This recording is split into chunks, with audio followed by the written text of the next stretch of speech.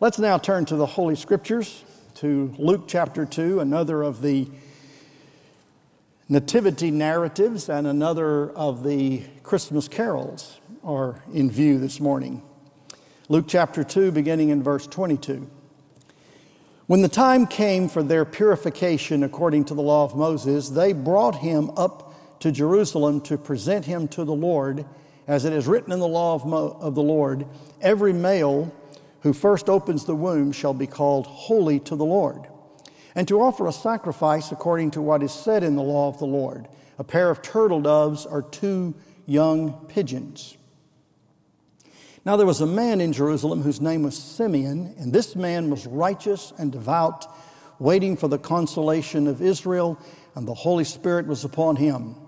And it had been revealed to him by the Holy Spirit that he would not see death before he had seen the Lord's Christ. And he came in the Spirit into the temple, and when the parents brought in the child Jesus to do for him according to the custom of the law, he took him up in his arms and blessed God and said, Lord, now you are letting your servant depart in peace according to your word. For my eyes have seen your salvation, that you have prepared in the presence of all peoples, a light for revelation to the Gentiles and for glory to your people Israel. And Jesus' father and his mother marveled at what was said about him. And Simeon blessed them and said to Mary his mother, Behold, this child is appointed for the fall and rising of many in Israel, and for a sign that is opposed. And a sword will pierce through your own soul also, so that thoughts from many hearts may be revealed. The word of the Lord. You may be seated.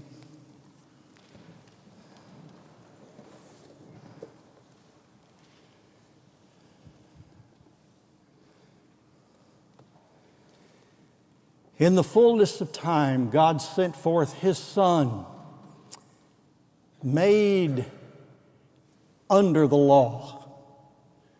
Jesus came, and in His coming, He came in full accord with every jot and every tittle, with all those things that had been said about Him and pictured concerning Him and typified about Him in the law of Moses. When Jesus came, He fulfilled every bit of that. And part of that fulfillment was the order of His birth and the rituals that took place. We already know that Mary was a faithful young woman to the Lord and to His promises, and that Joseph was an upright man and a godly man. And they fulfilled everything that they needed to be a good, obedient Israelite in their day. And one of those things was the purification ritual. Now, Jesus was born, circumcised on the 8th day, according to the law of Moses. And this particular episode that we read about here is the purification ceremony to indicate Mary's time. If a male child was born, a woman had to abstain and completely be purified for 33 days. If it was a female, it was 66 days. I have no idea why that is exactly, but 33 days had to pass in her purification.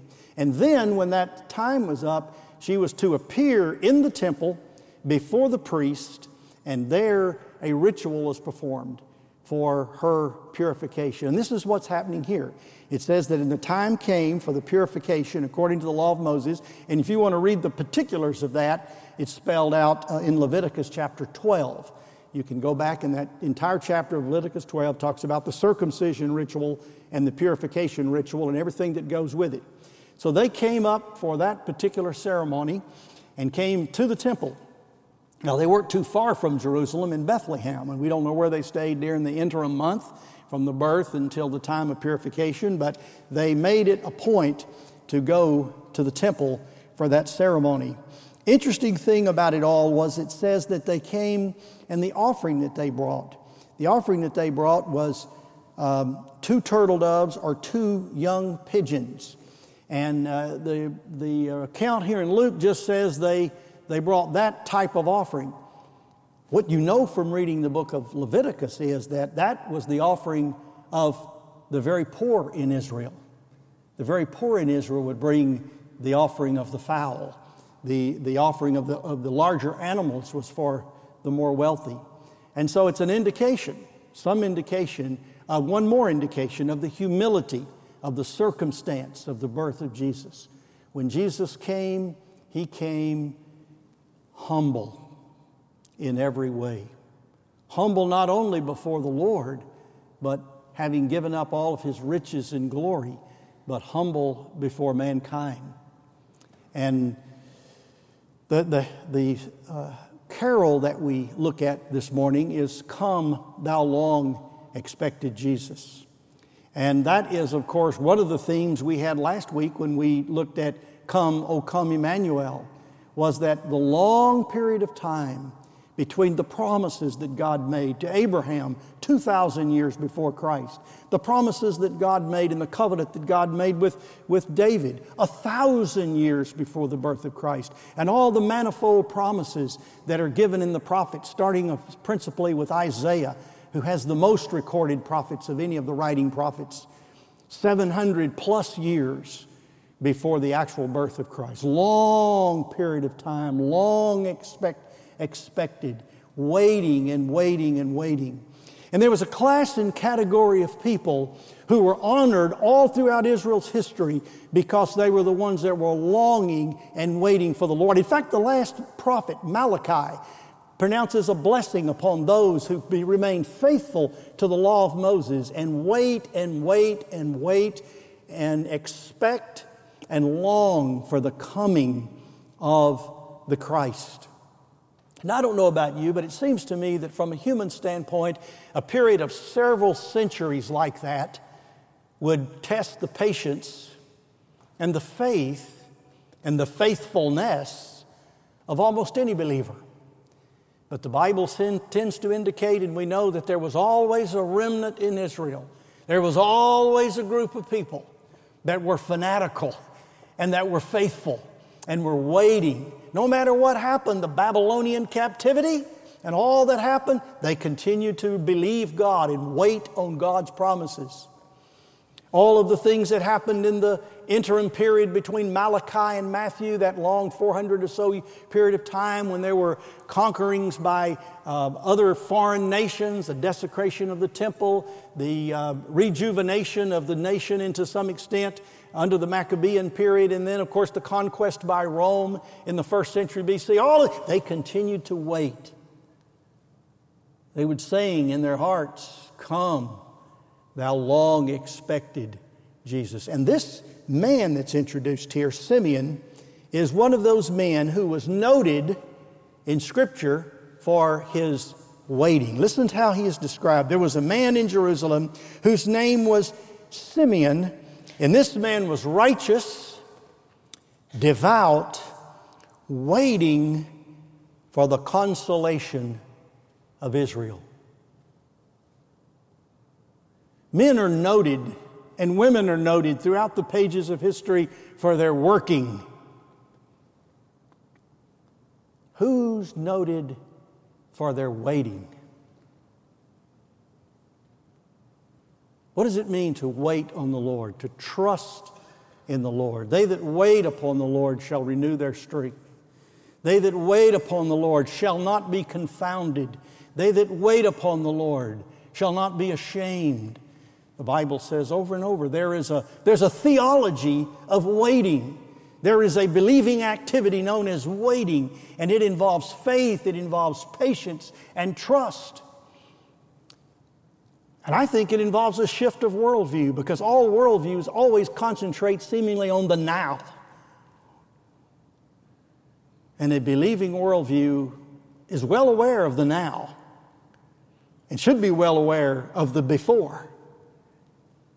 But the believing worldview has a strong, strong emphasis on the yet to come.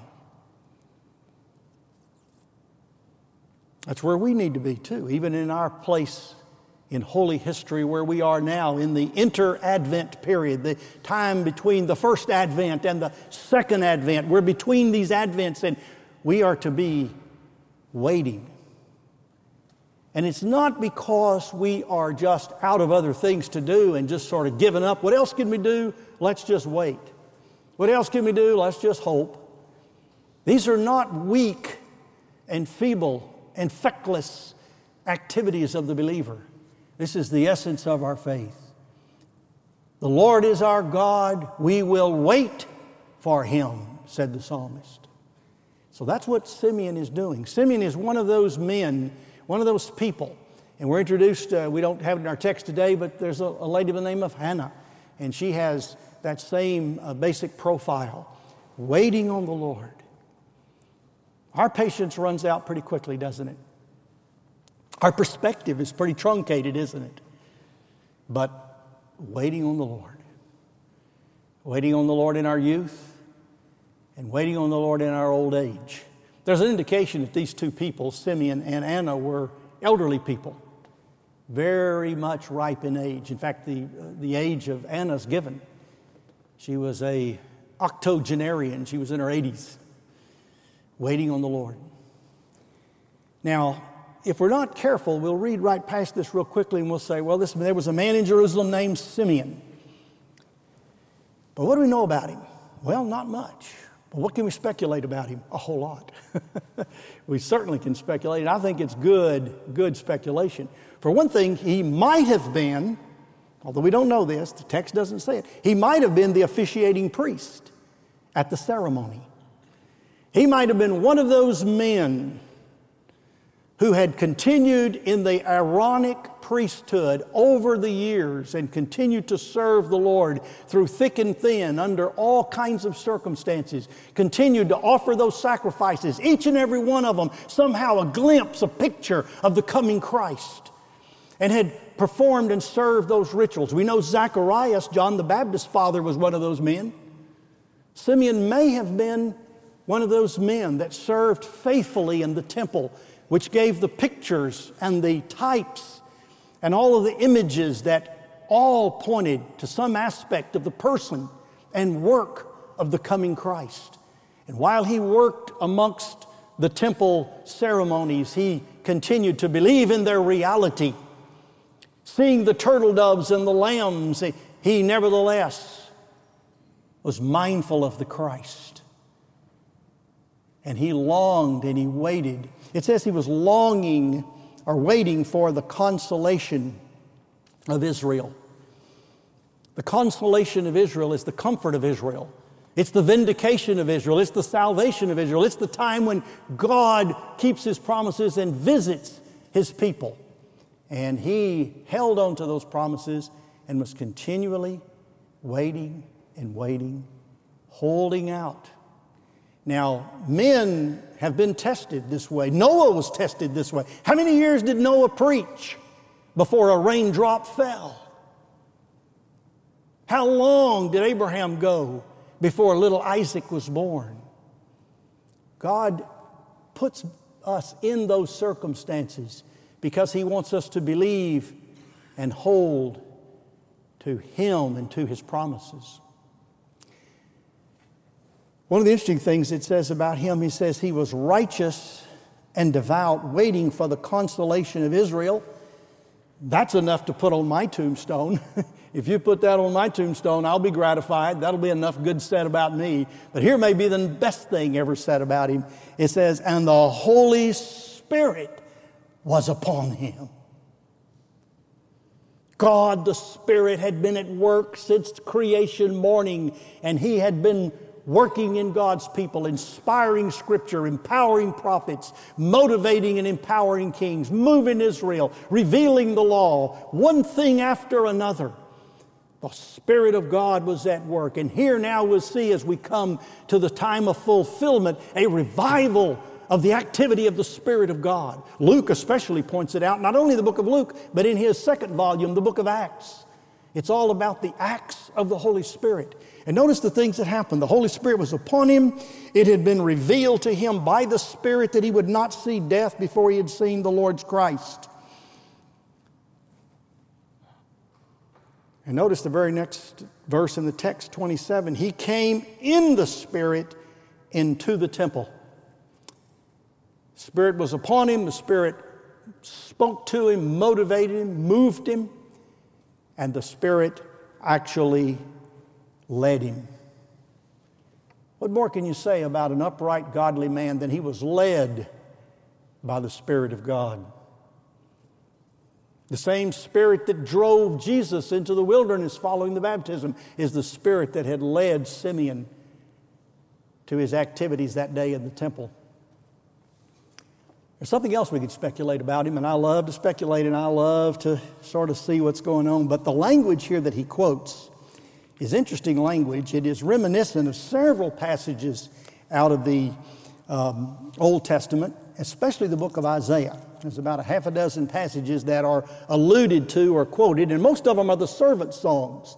And in our Advent, was it last year or the year before, we went through some of the servant songs in our Advent series. But listen to two passages that move forward to this particular hymn that he sings, or this a declaration that he makes here as he begins in verse 28. He took the babe up in his arms and blessed God and said, Lord, now you are letting your servant depart in peace. By the way, this is the promise that the Lord gave Abraham. He said, you'll be able to depart in peace and you'll rest with your fathers. And in the fourth generation, they'll return to the land. In other words, this is the reward given to the godly person. And he says, according to your word. And then in verses 30 and through 32, there are several phrases that call us, and we hear echoes of these Old Testament promises kind of summarized. Listen to the psalmist. Oh, sing to the Lord a new song, for he has done marvelous things. His right hand and his holy arm has worked salvation for him. He has made known his salvation. He has revealed his righteousness in the sight of the nations. He has remembered his steadfast love and faithfulness to the house of Israel. All the ends of the earth have seen the salvation of our God.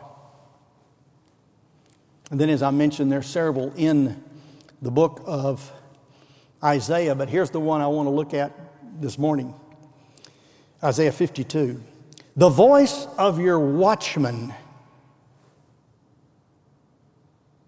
That's who Simeon was. He was a watchman. There was in Israel prophets. There were priests. There were princes. But there was an informal, non-ordained order of men and women. And they're called on several times in the Old Testament. They may be a priest, it may be a prophet, but they were designated as watchmen. And they were to read the signs of the times and to read what was going on in the people and to read what God was doing and to understand what God was doing. A watchman is someone that is on post, that is alert, whose eyes are wide open and is able to say, that's who Simeon was. And there had been watchmen his generation before and the generation before and the generation before. Israel never found itself without a faithful watchman. And that's Simeon. He is that watchman. Listen what the watchman is to do. Lift up their voice. Together they sing for joy. For eye to eye they see the return of the Lord to Zion. This is seeing it with the eye of faith. But then Simeon had been given the promise that he would see it with his optic nerve. He would see the Christ. And when he held that baby Jesus in his arms, the Spirit revealed to him, this is that child. What child is this? This is that Holy One that had been promised. Break forth together into singing, your waste places of Jerusalem. Why is it always music and singing that goes along with the coming of Christ? Why is the nativity from the angels forward a time of great joy and a great singing? Is because that's the way God has put it together. For the Lord has comforted his people. That's the word consolation of Israel that we read in our text. He has redeemed Israel. He has bared his holy arm. It's interesting whenever it talks about in the Bible God doing something, it talks about him rolling up his sleeves and baring his right arm and getting it done. And when it was finally done, where did Jesus sit down? At the right hand of God the Father Almighty when it was finished and it was accomplished.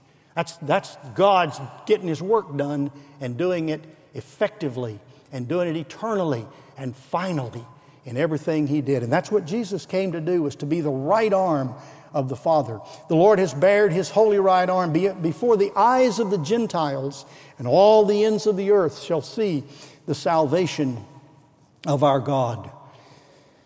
This particular passage is known in the Latin as the Nunc Dimittis. In fact, all of those songs there in the Magnificat of Mary, the Benedictus of Zacharias, these are songs that are in poetic form that are spoken by various characters in the Nativity narrative. And we get their names from the Latin. It's the very first or Latin word or two that's in the text.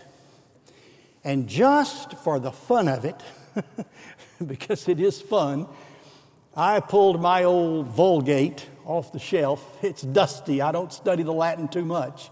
I studied Latin back in the day, but I have not kept up with it.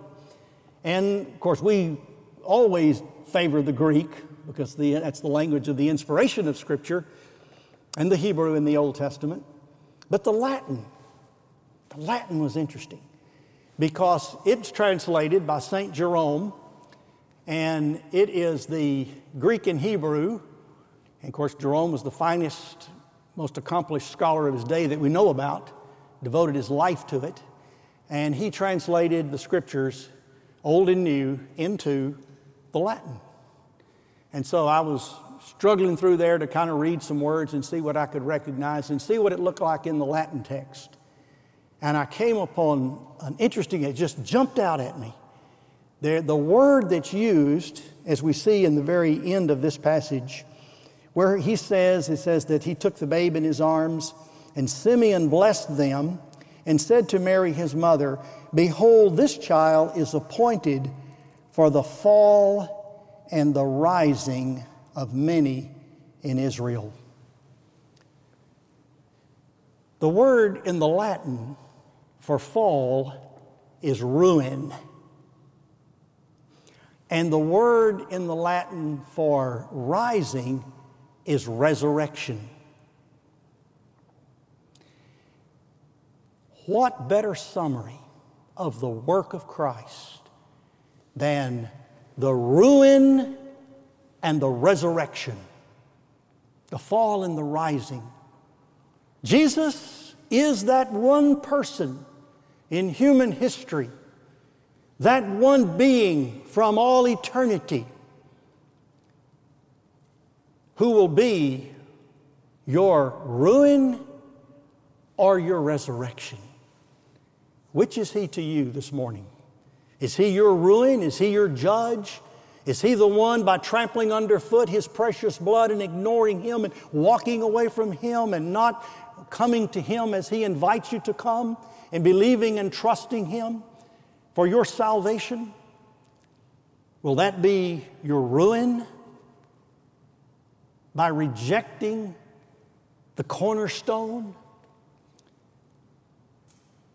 What do you think of Christ? How do you relate to Christ? If you don't relate to Him the way He calls you to, it's your ruin. You have no hope beyond the grave, no hope beyond Him. It's your ruin. He's the gate, He's the pivot, He's the way. You're with Him and you're on Him and in Him. Is resurrection. Not ruin, resurrection. New life, new birth, eternal life. That's who Christ is. He's either your ruin or your resurrection. And this is just what Simeon really wanted to say when he says in that very last phrase, so that thoughts from many hearts may be revealed. As the light of the gospel message shines on your heart this morning, what is it revealing? Hearts are exposed, hearts are laid bare, dark hearts are opened with the light of the gospel. Is Christ your ruin Or is He your resurrection?